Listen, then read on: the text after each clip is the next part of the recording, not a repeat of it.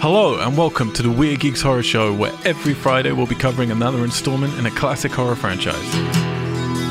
Go to weirdgeeks.com and Weird Geeks on iTunes to check out our other podcast series, social medias, Twitch streams, contact details, and news on our very own feature films, albums, shorts, and more that are currently in production for our publisher, We Are Tessellate. Weird Geeks is not affiliated with any of the rights holders of the films referenced, and no infringement is intended. In the wind's got something to say.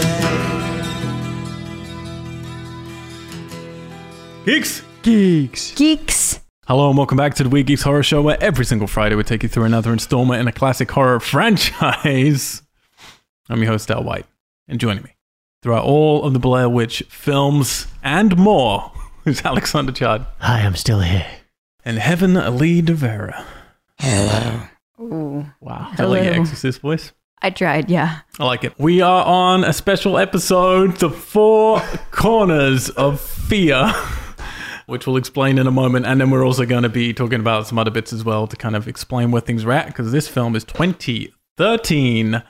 Gets a 6.1 out of 10 on the IMDb. That's a really, there one you of go. the highest rated so far.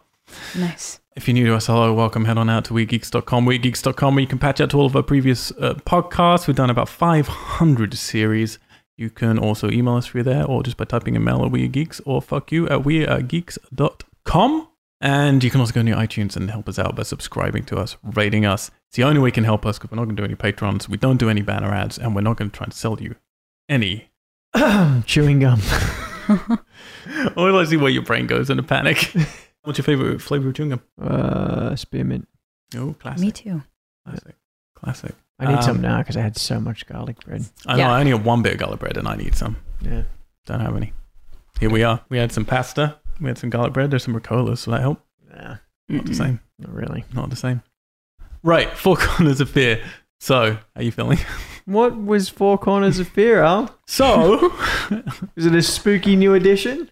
Eduardo Sanchez, along with many of the other people, but mostly him, they've been trying to make a new Blair Witch movie for quite some time, for many, many decades. And we'll get into a bit of that. I know we've been doing things more in chronological order. Actually, shall we still do that? Shall I tell that bit of information? Give me a second. Gonna check a little thing here. We used to edit this stuff out. No, we just leave it in. Yeah, you know what? Shall I do this? I'll do this chronological. We're gonna keep it all chron. Go on. Keep it in the chron. Yeah. What the fuck has happened to me? It's 2009, Heaven. I'm going to talk to you right now. What? I remember that. You remember 2009? I was in 6th grade, Oh, I hate us going into so 7th much. grade. I hate us so much. Ed and Daniel, the original directors of the Blair Witch Project, have been trying to get their sequel made for a decade. Long time. And they announced their intent publicly to make Blair Witch 3. It would ignore the sequel, as any new sequel to Blair Witch should do. It would be a direct follow-up to the original. They were trying to work with Lionsgate for many, many years, but then it fell apart. And this was 10 years of them trying to get this movie made. It just fell apart. There was word of scheduling issues. I don't really believe that. I think things with Lionsgate just weren't working. We should say it fell apart. At least their version fell apart. Something else is going to be what we're reviewing next week. So, separate story is then happening, okay? Michael C. Williams. So he's at, where was he? He was at, yeah, here we go. So here's a quote from him. So here I am, somewhere back in 2007 or so. So this is like just before they had tried another like big push to get Blair Witch Project 3 made.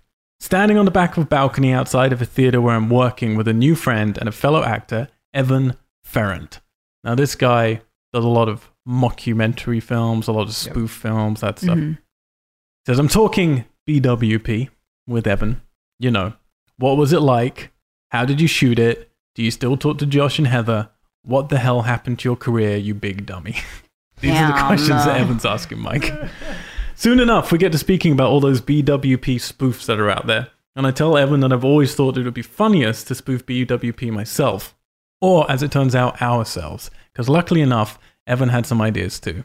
So here it is, years later, for reasons no one really cares about. So I will not get into it, except to say that everyone involved jumped in feet first with this idea, and I can't thank them all enough. I certainly hope that you all enjoy this. This one's for you. Sincerely, Mike Williams, aka Mike, aka the map guy, aka the guy in the corner. That was an official statement he did. So this was really Mike's Nice. baby and Evan. And then they get Eduardo in, and they wanted to do this spoof. And as we know, Eduardo Sanchez and Daniel Myrick had wanted to do an airplane style thing originally, immediately after the Blair Witch Project. They got that comedy gene in them. I'm going to talk about their careers in a second. This is going to be more Spinal Tap, really. Way more, yeah. Definitely not airplane-y. No, not at all. This is basically this was launched as a web series. I believe it was 13 episodes. You can watch them on YouTube for free. Not the greatest quality. I don't know why. They're so bitty, but they are. Kind of feels like they never finished it. But also, I guess it's I don't want to spoil it, but I guess, well, we're going to get there. But I think it kind of ends in the right place. And I took those and I edited them together into like one singular thing. So it's about a 51-minute. So you should get credited for that now. Really, yeah. I'll add myself an IMDb as the editor and I'll upload it to YouTube for them. Nice. And yeah, it's a spoof comedy.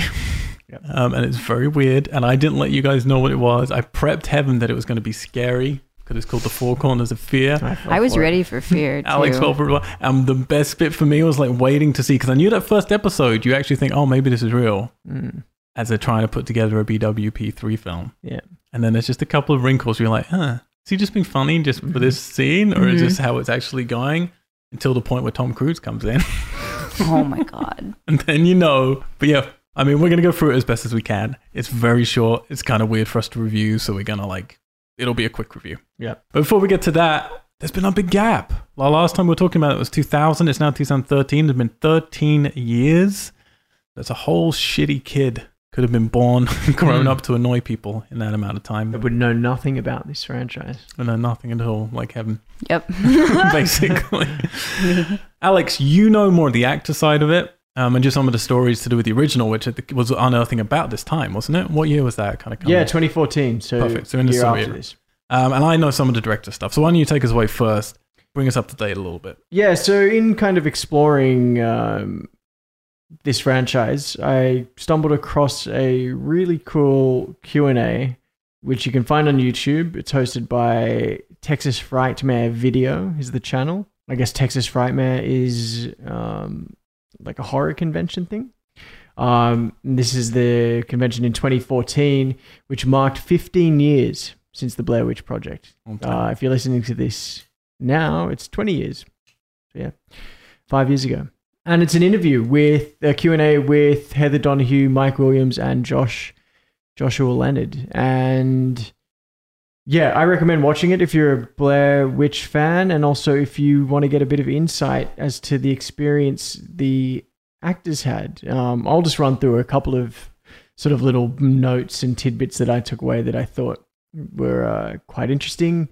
Some of you may have known that, yeah, they talked about just the filming process and the scenes in the woods were, as we've kind of explained in the earlier episodes, you know, they were deprived of food. They were very sleep deprived. The directors would, you know, yeah, literally wake them up in the middle of the night and get them to film stuff. So it was an enormous challenge for them physically and mentally. And I think, you know, this was their sort of, for each of them, their first kind of big project, professional projects. The end scene, they reshot, which we spoke about, but reshot before they were asked. So they reshot it originally because Mike tells a story of when so the way that it was done was that he walked into the basement and the producers like literally just grabbed them and then put the camera down on the floor. As you know from the last scene, Mike's camera is recording the audio in that one. So when Heather runs down, we're getting Mike's audio. However, Mike said that on the last day of shoot, when they shot that scene, when he was grabbed by the producer and put down onto the ground, he accidentally stopped recording. So none of Heather's audio was picked up. So they had to redo that the day after. Great. So they did a great job. They were out of the house. They were out of the house. They had already gone back to the hotel. Heather was like, she'd already eaten and showered, and they had to go back the next day and do it again. And Mike compliments her on her wonderful screaming because it was still really on point. And they didn't know about the house leading up to it. Mike said, so as we again, another thing we've talked about, Mike said that, they each of them got their canister with their own instructions, and Mike's instruction was, you're going to go upstairs, lead Heather upstairs, and once she reaches you, you'll go back down. Or it said you'll go up, and when Heather reaches you, you'll go down. Mm-hmm. And he didn't know what it meant. He thought it was like up a hill, down a hill. He said when they saw the house in the film, he has a sincere reaction where he says, "Oh shit, it's a house." And he said because that was actually him like clicking, that's what's going to happen. That's what the instructions were. Nice. So those are some of the nicer bits about their experience. So you mentioned reshoots. Yes. And obviously there's a long interim until now. So presumably they've all been doing great, Alex, for these years, considering this is the second biggest grossing movie on return of all time. Yeah, so you would think so. However, their experience on this film kind of varies.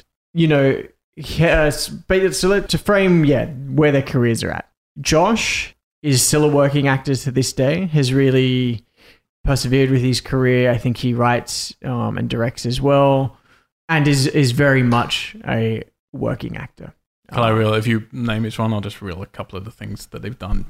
So Josh. Josh has worked a lot. CSI New York, CSI Miami, Hatchet, Prom Night, Hump Day, Hung, Shark Night 3D, True Detective, Bates Motel, Togetherness, Heartbeat, Startup, Scorpion, Unsane, lots of TV, lots of films. And he's a bit of a genre face. Like, not as big as a Robert Englund, but he's someone you get in for a cameo like he was in Hatchet. For sure. Mike, on the other hand, tells a story, and I'll get into this and elaborate on it a bit in a second, struggled much more post Blair Witch. I think in the interview he talks about basically 12 months after the release of Blair Witch, once the hype died down, he was back to moving furniture.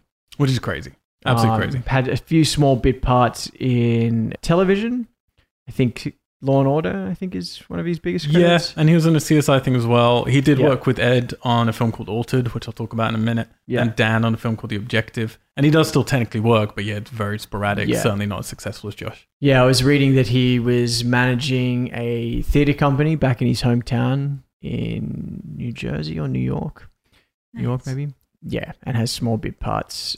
He talks about in this interview, he wishes he knew how to audition after Blair Witch. He said he didn't know. He figured out how to audition once he took a step back from acting. So I guess he wasn't able to capitalize on that momentum. Heather Donahue, she had a similar experience to Mike, maybe even more so. I think the attention was even more on her during the hype of Blair Witch.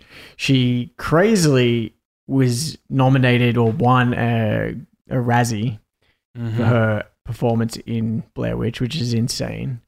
She talked about how casting directors were unable to detach her from her character in Blair Witch, and was often questioned whether she was actually acting, and would get this attitude of when she'd walk into casting rooms of, oh, here's that annoying bitch, basically, which was a reflection of her character, which is really unfair. She did do a film with Freddie Prinze Jr. and talks about in the interview that she got to slap him, which I found very amusing. But her career also kind of slowly petered out. But she has found a career as a successful writer, I think, and she ended up becoming a medical marijuana grower in Northern California. Was that recently then? Or was that? Yeah, I think that was maybe during this time. And then she wrote a book about it, in a sort of like an autobiographical book called Grow Girl, about her transition from acting to growing weed. So she's had like small roles in some episodes of It's Always Sunny in Philadelphia, an alien TV show called Taken in 2002. She stopped acting in 2008 completely, and then she just returned for an upcoming feature called Go West! Exclamation mark. Yeah, it'd be great to see them and stuff again. But she's definitely dropped off. So like the crazy thing out of this interview that I got from her, and particularly Mike, and it was Mike that actually said this, was that the experience of Blair Witch for him is one of the most traumatic moments in his life, because they all literally came from obscurity, like straight out of school, thrust into this tiny little movie, which they all thought was going to be shit. Even after they'd seen, as they were doing it, they were unsure about what it was going to be like. when they saw the first screening, they thought it was really bad. And Mike said his level of measuring the success of this was it's got into Sundance. Great. Like, what a success that is. I mean, that's an And that is a insane huge- success. An insane success. You're right. But then this thing obviously blew up overnight. And he said that they obviously initially had to hide out for a while because the producers wanted to really play their thing that they were dead. Did it say where they hid? I've been wondering. No, they were just asked to like lay low. Oh, Like, just don't lay go low. out. Stay at home. And then once it was all came out, then they were like being whisked around to different interviews and talk shows and around the world. And he said that, you know, at some points they had to drive in a decoy limo while another one went. Like, it was insane fame. And literally overnight, once the hype died down, it was all gone. And Mike talks about how, yeah, within 12 months or whatever, he was back to moving furniture. And he tells a story of like, you know, he'd have a heavy giant box on his back going upstairs, and the person he was moving for would be like, hey, I recognize you. You're that guy. And just the kind of reflection he had to have to kind of process all of that and what had happened, and the fact that his career had basically died. Mm-hmm. Heather, she had other reasons to kind of feel bitter. She told stories about, again, the level of fame and recognition that instantly came with that, but how she felt that as the film became more successful, she felt there was a real attitude towards, from the production team, towards the actors of, fuck you, this has nothing to do with you. And that was her. So when we say that, she's saying, and just to be specific, she's saying the word producers, yeah? She said the production team. The production team. Yeah. Okay. Which we're presuming is the Yeah. Haxon 5, Yeah. because they are the production team. Yeah. So Which- she felt, yeah. So just to be clear, and obviously they might not go into the exact specifics with it for everyone, but it sounds like they're pretty blunt in this interview. Yeah. These, for a film that made $240 million, and Yeah. you got people like back, you know, lugging furniture around, they got nothing. They got nothing. So another story Heather tells is that when the film broke $100 million, each of the actors was sent a fruit basket. So yeah, it was. And then Heather also talks about at the time, she either called herself this or someone labeled her this, but she was like the most famous poor person in the world. Yeah, and I think, and Josh told a story where he said he had like some small-time job, I forgot what it was, and he did his last shift 3 days before he was on the Jay Leno show, on the Tonight Show. So, you know, they all have different levels. Like when you watch the interview, you can sort of see that Heather has clearly come to terms with it, but still feels fucked over. Mike, it feels like, yes, this was a traumatic experience for him, but he's also reached a place of acceptance and acceptance of the impact that this film has had on his life, like the positive impact it's had. And Josh is I think, very neutral. I think the other two actors really also commend him a lot for fighting and persevering with his career. And he even says, like, I got my foot in the door and I fought to keep it in the door. But he also comes across as quite neutral of like, okay, these were the things that were shit. But he talks about the experience being like a punk rock experience and the thrill of collaborating and making something together and going out and doing it and just trusting in the process and believing in the project.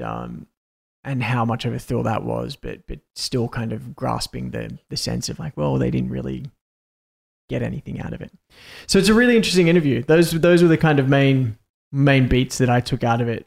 I definitely recommend watching it. It's just some really interesting insight, and to see the kind of perspectives and where the journey that it's taken them, because each of them have different kind of experience with that. And it's very interesting. One other interesting little side note was that the woman that played Mary Brown, that was her actual trailer, and she was a real person. So they just gave us some information kind of to say, but she was like, Yeah, that's her so the character, story with basically. her was that she was actually a film student at Montgomery College, Oh, and she wow. was in her 70s. Oh, wow. And she had emailed the producers to see if she could be a PA on the film.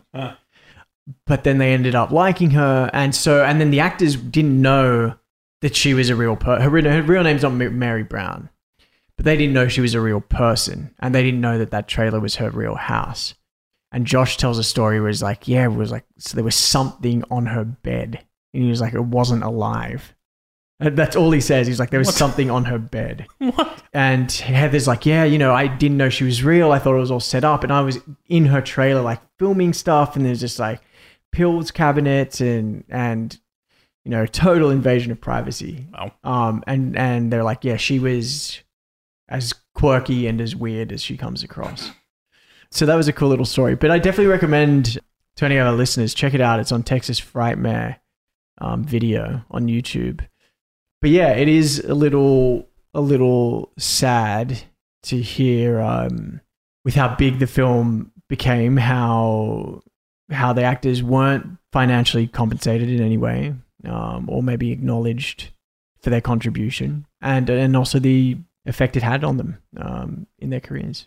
Well, I mean, here's the thing. It's difficult to talk about all the information without the directors and the production team getting to speak about stuff. For sure. There's a lot more complicated stuff that goes on behind closed doors than people would think, but it does seem hard to think, okay, what's the reason that this was never figured out, and made right? Like, it seems insane, even by doing the math from people getting a bad cut of distribution prices and then, splitting things amongst 5 people and then hidden costs and hidden things and blah, blah, blah.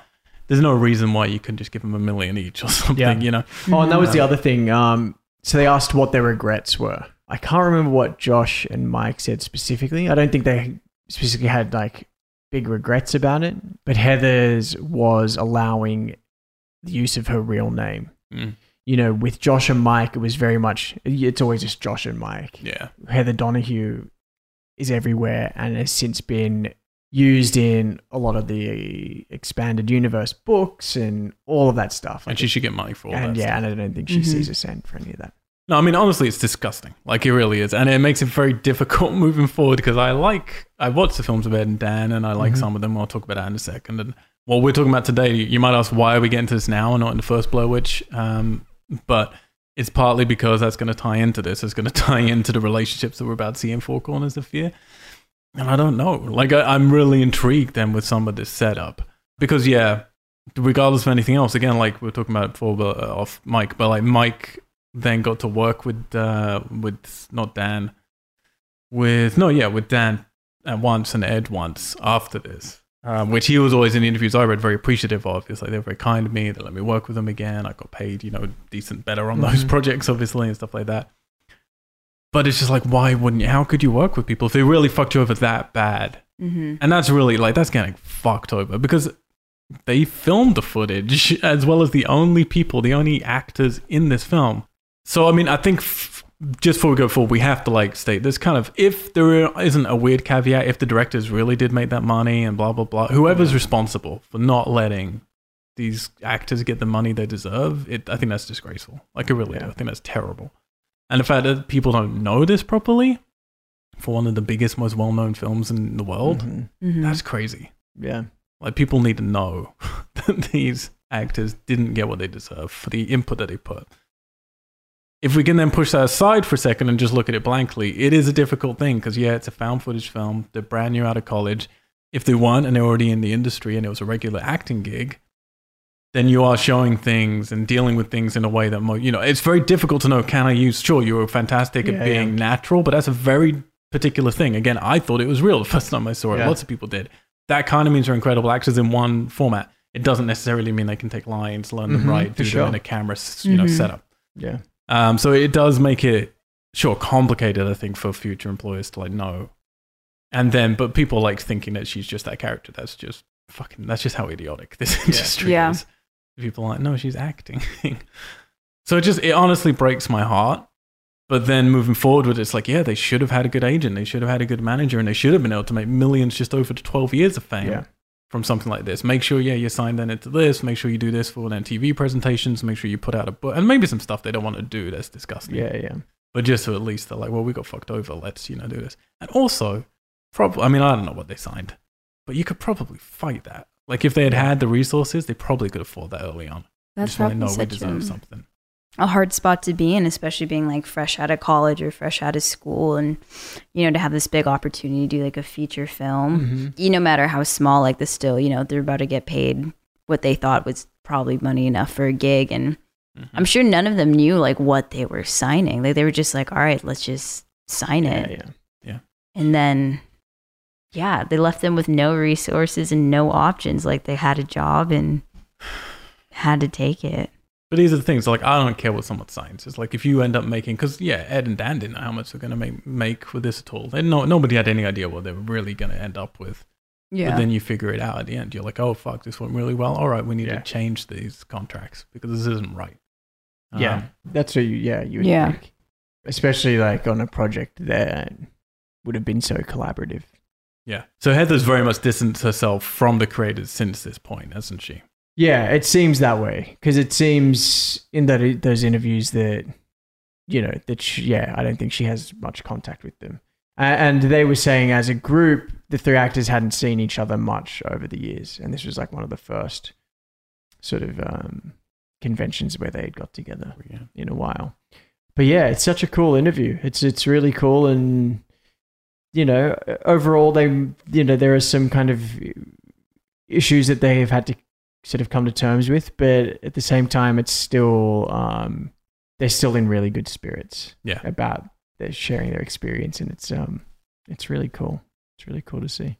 Okay, so what had the directors been doing in this interim till 2013? So you got Daniel Myrick. He did a film called The Strand in 2007. So it took them a while, like before he returned to shooting anything.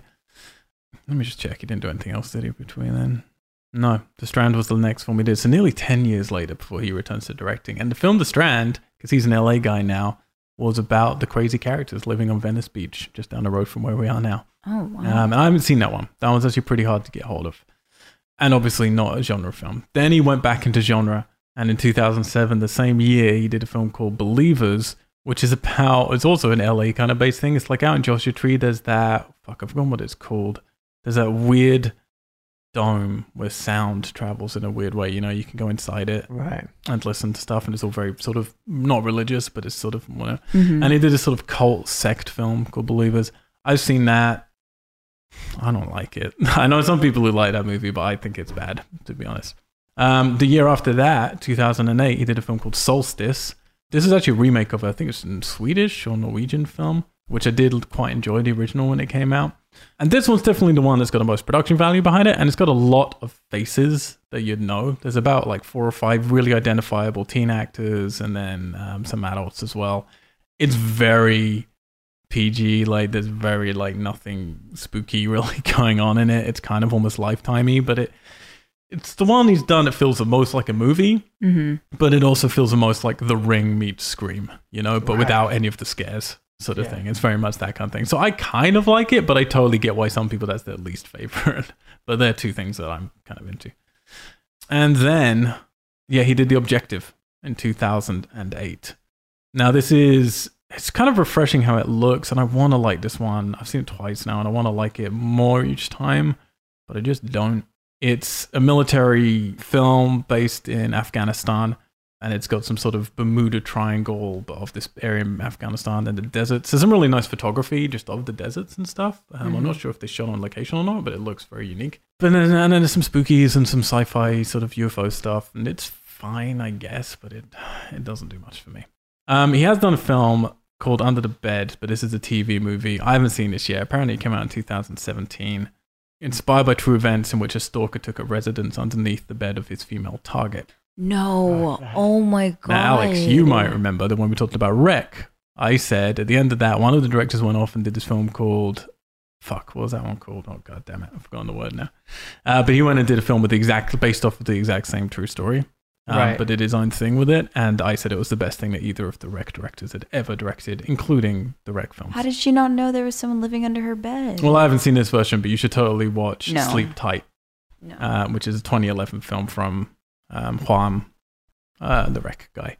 That's a fantastic version of it. And this seems to be a very similar film, but I haven't seen it yet. So that one does interest me because that story interested me a lot. So that's Daniel. Now, Eduardo Sanchez, who I don't know why, he was always the one for me that I was more interested in. Right. I think he just looked a bit more like Robert Rodriguez, you know? He was a bit cooler. He did, in 2006, so about the same time, he also took nearly 10 years off. He did a film called Altered. I like this movie. This is one of the few ones that either director has done that I would recommend seeing. It's got a couple of faces you might know. It's very simple premise. It's about this group of men who had something happen to them 15 years prior, and then the same group of men. I mean, it's kind of right from the beginning, so I could spoil it a little bit, I guess. But it's to do with an alien abduction. But they capture the alien and then bring it to this warehouse to essentially interrogate it and try and figure out what the fuck happened to them 15 years prior. And the whole film's this kind of weird alien version of Reservoir Dogs, I guess. It's certainly not up to the level of Reservoir Dogs, but it's actually pretty cool. There's some nice ideas in that. It's one of those sort of underfunded, no one quite has... yeah. No. No one quite has the talent that you might think. You know, it's not quite up to the high levels, but it's actually really interesting and kind of fun. Then he did Seventh Moon in 2008. This one's based in Thailand, or where is it? No, China, sorry. This is very much just a ghost film, only sadly it's starring Amy Smart. And I hate Amy Smart. Do you know who she is? Yep. No, I don't. Yeah. From Just Friends and The Butterfly Effect and Road Trip, and she's really bad in this. She doesn't do good with the spookies. It's not great. There's some pretty poor, but again, like it has a nice flavor to it because the Chinese kind of like setting is kind of interesting, but it's not great. Then what did he do? Then he did Para Abnormal, which I haven't been able to see. That was a straight to video thing. Then he did a film called Lovely Molly. I've only seen this one once and it was a while ago, so I don't remember all the details. It does have it was sold on from the guy who created the genre. Essentially comes the next step in fear of found footage, because there's a few bits where the character picks up a camera and you get some found footage stuff in there. But it's very much a typical haunted house kind of spooky kind of film. It's not great. It's not terrible. It's just mediocre, basically. Thanks, Eduardo. Then he did a segment. So we're getting right up to now, 2013. He did a segment of VHS 2.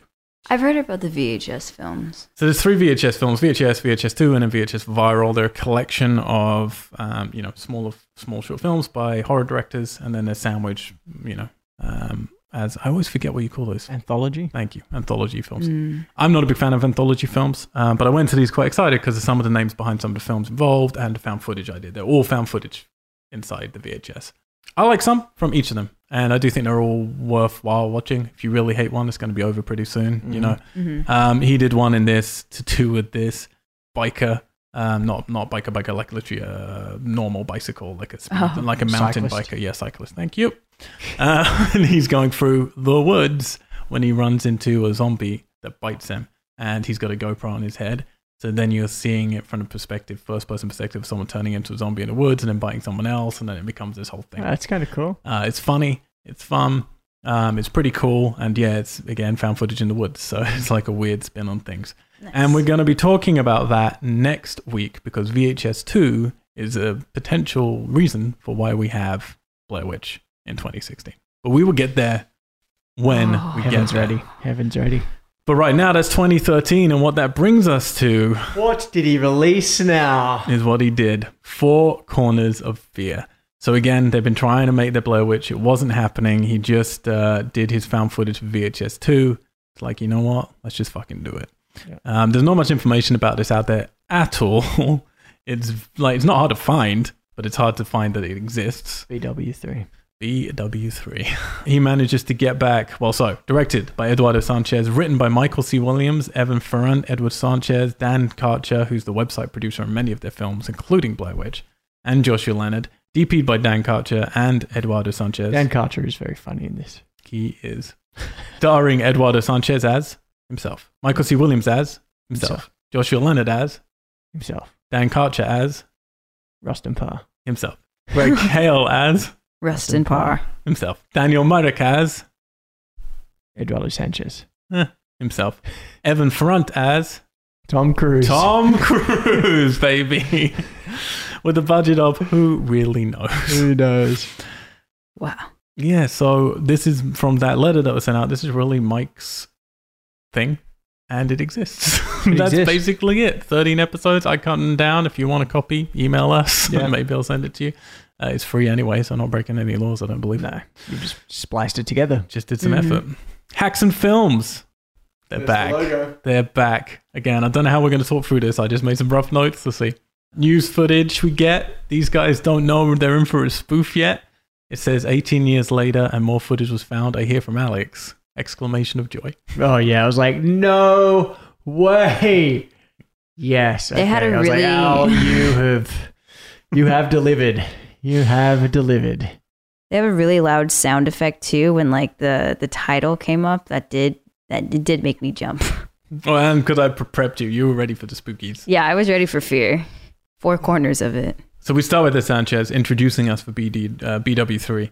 And he says, about 6 months ago, the studio called us in, the original 5 from Haxon, and they want to make a new movie. So when he's talking about the studio, he's not talking about Artisan, he's talking about the Haxon, the studio, I guess, which he's probably not involved with much anymore.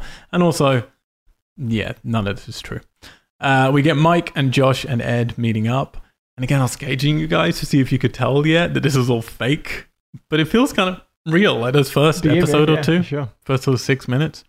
And then he's saying like how, yeah, we called Josh, we called like Mike, and Heather's agent kind of looks off camera. And this is the problem. It's like, I find this, a lot of this I think is really funny. Some of it doesn't work. Whether or not it can last for 51 minutes, don't know.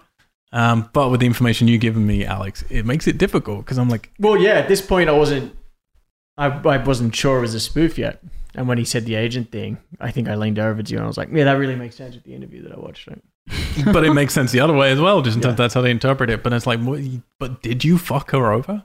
But then didn't you also fuck Mike and Josh over? And then they seem to be good buddies with you to do this. This is a fascinating piece. Honestly, I think this is quite weird and unique to have the original creators of something so big come back and do something under the radar for web, and potentially when, they all had fallen out or had reasons to. Mm-hmm. Lots of Star Wars stuff in his room. Love it. Yeah. Yeah. Star Wars, Lego Yoda. He says, I guarantee to fans that we won't sell out or do anything cheesy. And then I've mostly just written down little lines because I don't know how to review this. He said, Mike's like a brother to me. Josh is a friend.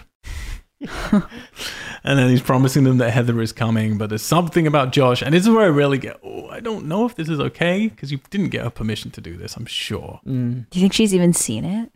She must have out of curiosity, or I don't know. Or maybe they did. Maybe like Josh, maybe not Ed, but maybe Josh or Mike still knows. It's like, hey, do you mind if we just like throw in a joke about this? And she is so past it now. It's like, yeah, whatever. Who cares? Yeah, I mean, it could have been a thing where she was actually contacted and she's like, no, I don't want to do it. Yeah, I don't want to turn up, but you can totally joke about it if you want to, because why not at this stage? Yeah. Who knows? It's hard without knowing more information. I do love this sentence though, where he's like explaining how they're going to do it. And he's like, and we've got this woods behind the back of my house. So which is legitimately where they spend the rest of the film, just in the back of his house. But yeah, there's this whole rumor of Josh and Heather having a romance. Josh is saying Heather and I shared a bond, yes. And since that time, the bond has been decimated. Fucked. He's really good.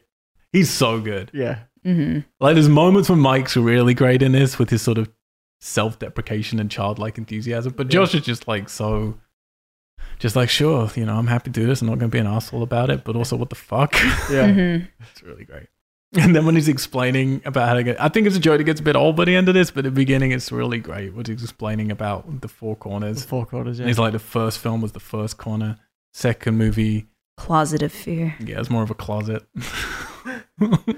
And then they're all one by one going, the sequel had nothing to do with us. Yeah. Nothing to do with us. They pretend there's some original stickmen remaining. Is this meant to feel like he's actually still got them and then he's hung them up, or they're meant to still be in these woods? Because they're not at the original woods. So I guess he's meant to still have them. Yeah, I think at first I thought they had gone back, but then, I think it was that he still Had had them in them. storage and hung them. Still got the Chewbacca, Mr. Fuzzy, as he calls him. And then they said they're going to make the film for $30,000. They did it before, so why not do it again? Make another 240 mil. And then Mike says, which I thought was funny, and then you told me the truth, maybe not at this point, but at least for part of his life. He said, yeah, I've just been mostly moving furniture for the last 10 years. Yeah. And thought how sad my life was. And thought, why not do this? He said the studio, actually like Ed wanted me first, but the studio was number 43 in the list of actors who wanted to play me. Wow. So a thing actually which just reminded me. So yeah, when he said that, I leaned over to you and was like, that he was actually doing that. But another thing I just thought of that Mike talks about was, I forgot how he put it, but he said that for a long time, every day, like in the shower, he would like think about the Blair Witch Project and what it did to his life. I can't imagine. And like Can't it was like this journey of like 10 years to come to sort of an acceptance. Because this thing people don't appreciate. People try so hard to get somewhere. That's much better because you're striving for something. When you get there, and then more likely for the majority of people to get there, you're going to have something taken away from you. Yeah. And again, you're just taking away stupid stuff. But like that feeling, I can't imagine how this would feel. And at that level that they had overnight. When also what I did isn't necessarily applicable to other jobs necessarily. Yeah. It'll be so unique and really horrible. And it makes me so happy to see them doing this because they're able to make fun of themselves and enjoy it. And hopefully this was a cathartic thing for them at this point. And then we introduced Tom Cruise playing Dr. Sarowski. So good. Which I fucking love all the way through this. They keep going, Doctor. So wild. It is so wild. He's so good as Tom Cruise too. Honestly, when I first watched this, I was like, this is stupid. He's so young. They fucked all this. But his voice is so good. Yeah. And his mannerisms, particularly when it is bitty and fuzzy, it looks so great. And he does the like classic Tom Cruise big laugh kind of thing. Like lean back and the big smile. I love it. Ed's like, we're not even telling the actors the story. But Tom has the idea to put everyone in a corner. So there's the 4 corners of fear. And then Mikey's bonding with him in this kind of like desperate way, while Josh is nonplussed. And then they do that first scene that you see them shooting, and Mike's like, why is Josh speaking with an accent? And it's like, because his teeth came out. So he's kind of like... You don't remember the story? And then we get Dan. What's his second name? Karcher? Yeah, Merrick. Karcher. Yeah. There's 2, isn't there? Yeah, it's not Merrick who's with him, though. Dan Merrick's later, isn't it? Yeah, it's just Dan, which confused me to begin with, because I don't know what Dan looks like that much. Yeah. But yeah, he's fucking great. And he says, like, I'm here to keep the integrity of the franchise, make sure the art for how we originally did it. and then they're like, yeah, don't worry, we're just ADR that Heather was the Blair Witch, and they're all beating up the Blair Witch. Which again, now I'm like, I hope Heather was cool with this. Yeah. Because that's otherwise pretty terrible.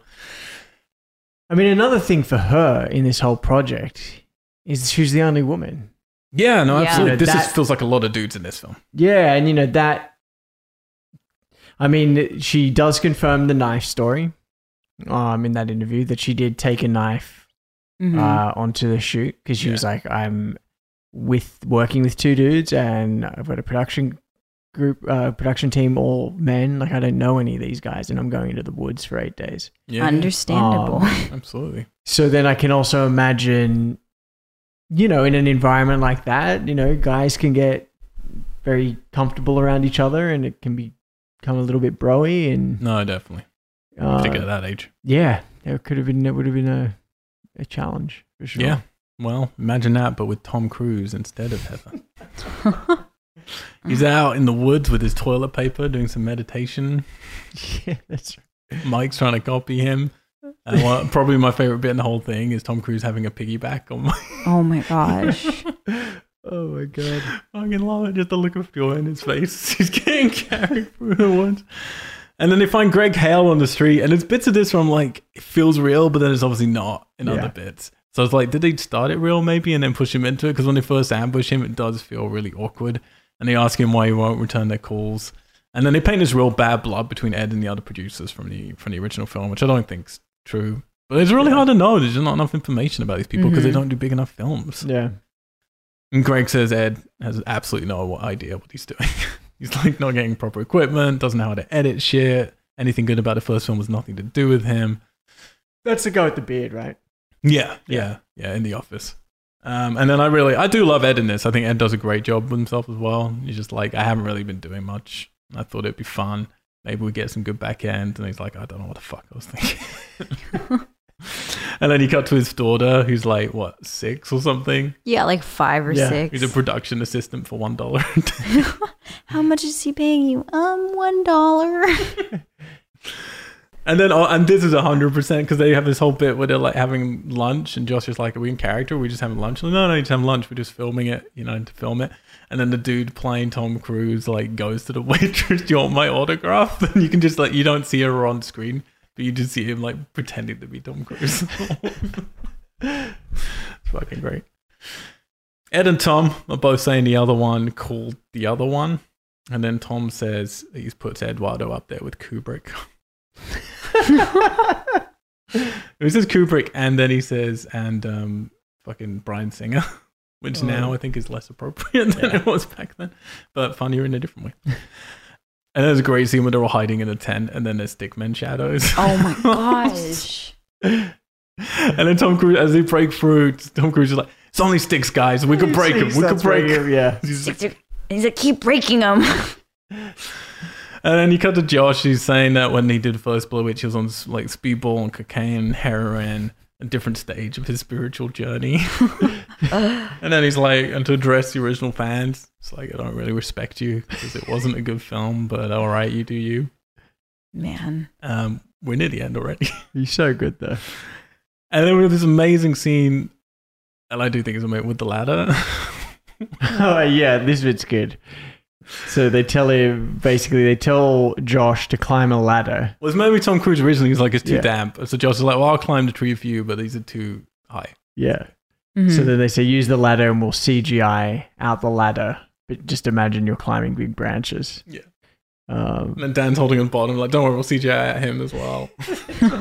So he mimes climbing up the tree. yeah. Yeah. Gets up to the top, yells out, hello. And then Ed tells him to be quiet because the neighbors will hear him. So he goes, okay, I'll do it softer. And we'll, in post, in ADR, we'll put in the proper yells. So then he's up on top of the tree going, hello. Hello. Help. Hello. It was really So great. quiet. And then he cuts this weird succession of Josh just gradually calling each of them bad actors. Oh, Heather a that bad bit's good. actor, Mike Mhm. a bad actor, Ed a bad director. Yeah. But in this sort of weirdly polite way. Like, Does he say, I he's don't know not if he says bad. no, he says, he's not a great yeah, he's not actor. a great actor. Heather's not a great actress. Ed's not a great director. The first film wasn't great. And then you just hard cut for no reason with no context to Tom Cruise naked in a ball on the ground. Shivering, yeah. Shivering with these glasses still on, sunglasses. It looked like he was like in the ruins of what something like similar to the Rustin Parr's house. Probably was. I hope canon. so. And then this Yeah. fucking strange bit was suddenly Dan's digging trenches. Yeah. And they were like, why are you But he digging says trenches? it's for Tom Cruise, right? He said, yeah, Tom Cruise, like, it's in my contract, don't worry about it. And later on, they don't come back to it, but it's for his height. But it's just such a side thing. It's so good. That's honestly such a great little detail. And then there's a whole bit where they fight him about the budget because I find out actually they have like, they change it a lot because they make it up clearly. But Yeah. when you have over 30 million and all of it's going to Tom Cruise other than the 25,000. Mm-hmm. And then Josh is getting paid 500. Mike's getting paid 500, and then Josh says he's getting paid 1,000. He's like, wait, what? Then you got Tom Cruise wiping his butt with a leaf. And then screaming after Josh because he's moving too quickly. He's like, Josh, you're moving too quickly. It's dark and I've got sunglasses. And then we accidentally reveal that Ed wants to make a sex zombie movie. That's They right. breeze over. And then you get to the climax of the film where Ed's there whispering with Dan. And then they need to figure out how the alien fits into the Blair Witch mythology. Because if you think about it, the Blair Witch could be an alien. So, yeah, Ed wanted an alien, and Dan... The other Dan Dan Marek. Marek wanted a robot. Which is why Ed ended up doing it and that Dan didn't. And maybe, one of my other favorite bits is like Mike near the end where you see like the alien comes out and it's just a dude in a rubber suit and it's this fucking obviously terrible scene. Broad daylight. Broad daylight. And then Mike just turns the camera with a big smile like, this is the best production This is the value. fourth corner. He's like, I don't work often, but this is the best thing I've ever seen on a film set. So then you get to, after the alien is introduced, you get the last day when they're shooting the finale of the film. You get, I don't even know how to describe it. It's You get them trying to shoot the finale while Ed needs to take a shit because he got diarrhea and he's from the same thing that Tom ate or something. Josh is trying to like walk. There's almost like a coup to begin with. Where Josh is trying to quit and then Mike is going to. And Dan wants to, but then Mike changes his mind at the last second because he just wants a career with Tom, He basically. needs the work. mm-hmm. And then Sad but true. Tom sort of takes over. You get like the tete-a-tete moment, which is pretty fantastic. And Ed's not allowed to turn around because then you can see his suit doesn't fit all the way in the back. And then they just take a photo, and that's it. It's pretty good. And then the post credits is then on the toilet, taking said poop. People got carried out of the theaters of Blair Witch in ambulances from having panic attacks. They thought they were watching a snuff film, and now, wow, it's really Now been. this. This is that almost shot himself in an a man that almost shot himself, and he did. I thought he I can also himself imagine in this alien took suit. like, it was just like, hey guys, come over to my house for the weekend. We'll do a long weekend. Yeah. We'll just do it in my backyard. Done. Just maybe 2 nights, 3 nights max. Yeah. You're done. Love it. Perfect. Yeah. And that's the 4 Corners of Fear. Weirdest episode we've ever recorded. Yeah. Nice and short. Watch it. So, all right, I'm going to go first for once, and then you guys can talk about it. It's a weird thing to do in a review. I genuinely think it's almost brilliant. It's not quite there. Yeah. They're not quite Spinal Tap brilliant or Best in Show brilliant or anything like that. But if you don't care about Blair Witch, why are you listening to this podcast? But if you don't care about Blair Witch, this isn't going to win you over to anything. I don't think it's going to be that funny. But if you're a Blair Witch fan and you really Josh, Mike, some of this history as well. I think it's extra funny once you know, and sad once you know some of the truth of what they're talking about. I do think it's a really solid little thing. I think it's a bit too long. It should be maybe half an hour rather than 50 minutes or whatever. Yeah. But when the highs really hit, it's really good. And the Tom Cruise thing should not work, but it really kind of It gets does. better as it goes on. The Tom Cruise thing is weird. It's weird. So I really like it. I really do. And it's a perfect palate cleanser for me after Book of Shadows, before next week's Blair Witch, which is why we dedicated a week to this. I think that's a fair way to describe it. A palate cleanser from coming off the back of Blair Witch 2. Yeah, I agree with you, Al. I think if you have very little investment in Blair Witch, like if you've just seen the first movie and don't really care about the rest of the stuff, this isn't going to be for you. But if you do care a bit about the way that they made the original, the kind of backstory, the what the actors and the producers have done since then I think you'll get a kick out of this. I don't think it's by any means perfect as a comedy. I think it is very sort of inside jokey for like real Blair Witch fans. So I think that's kind of how you have to approach it. But yeah, having seen that interview, I can.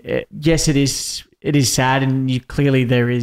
But you can certainly see that Mike and Josh, having watched this and watched that Q&A, that I think there's a bit more maybe acceptance and sort of forgiveness and sort of self-deprecation as far as the journey that they've been on and what this journey's provided. And yeah, it's a weird little thing to watch. It's just so bizarre, but yeah, there are some funny moments. And yeah, the guy that is Tom Cruise, which just seems so odd at the start, kind of wins you over by the end. Yeah. It's so weird. You really believe it's Tom Cruise. I really want Tom Cruise to watch this and just see his face as he watches it. But yeah, that's sort of how I feel. Evan? I really enjoyed it. It was definitely the palate cleanser from all the last documentaries and films we've watched. Like Alex and Al both said, definitely if you're a real fan, not real fan, if you're a deep fan, if you're just a fan, if you're a fan and you've seen and you know a little bit about the history and you've kept up with some of the extended universe stuff of Blair Witch, you're going to enjoy it. And it's nice to see the actors not take themselves so seriously. And yes, it's sad that this project kind of ruined their lives a little bit, or at least some of their lives. But for them to, come back and be like, all right, let's just acknowledge the elephant in our room. Yeah. And kind of make this really funny, lighthearted thing. It's weird. It's also just really weird and meta, and it's kind of like a nice look at like how studios and stuff will just fuck you over. I like that they don't acknowledge the actual sequel to Blair Witch. Yeah. And actually watching this gives you the insight into, it's what they're making here is not that far off from what they made in the original. No, Do you know what I mean? absolutely, It's yeah. like it would only take How a easy it few would be to make different it terrible. adjustments to make to how they made that film and how it could have been bad as well. Yeah. No, I agree. And I think having it in that, whether it's deliberate or not, how it is on YouTube, but in that real lo-fi kind of feel, reflects back to the first film as well. Mm. Yeah, and that's an interesting insight of just like how easily you can, with the same tools and the kind of same setup, just shift the tone slightly and make something that's either funny or just really bad, or, you know, you have the magic of what the Blair Witch Project was. Mm-hmm. I mean, and it just must have been so much fun for them. Like, it actually makes me like the first film more in a weird way, just because I feel like I know them a bit better from watching this. You know, like their sense of humor, and again, like you were saying, they're able to take a piss out of themselves. But I mean, like the views. Okay, episode 1 here, and you're gonna get a drop off from episode 1. Under 5,000 people have watched that. That's what it's here. That's the top on there. Wow. Like on their official one. Maybe people watched it through some other place that I haven't found. But under 5,000, 2,000 for episode 2, and it drops and drops and drops until you get to 888 views on episode 13. Like, it just keeps dropping. That's Which is insane. Really weird. So this is a real Blair Witch deep cut. Yeah, which is strange because it's right there on our IMDb. But yeah, there you go. The Four Corners of Fear. Subscribe to us, do all the things, whatever. This kind of been a weird free bonus episode. They're all free. She could have been an alien. You never know. Could have been. And boy, has this set you up really well for the next film. For the next Evan. one, similar No way. parody, lots of jokes. You'll love it. Can't We'll wait. be back next Friday to talk about Blair Witch 2016. It is a direct sequel to the original film. That's all I'm going to tell you, Evan. And it was quite a surprise. I remember when that trailer dropped. It was. We'll get into Did we that. see it? Did it drop when we went to a movie together? Well, no, there wasn't. We'll get to it next week. Okay. Yeah. I feel like the first time I saw it was either with you or you told. Like, I I think. remember getting the surprise of like, oh my god! Well, yeah, because we'll get to it next week. There's some back history on it. Until then, we are out, geeks. Gigs. Geeks.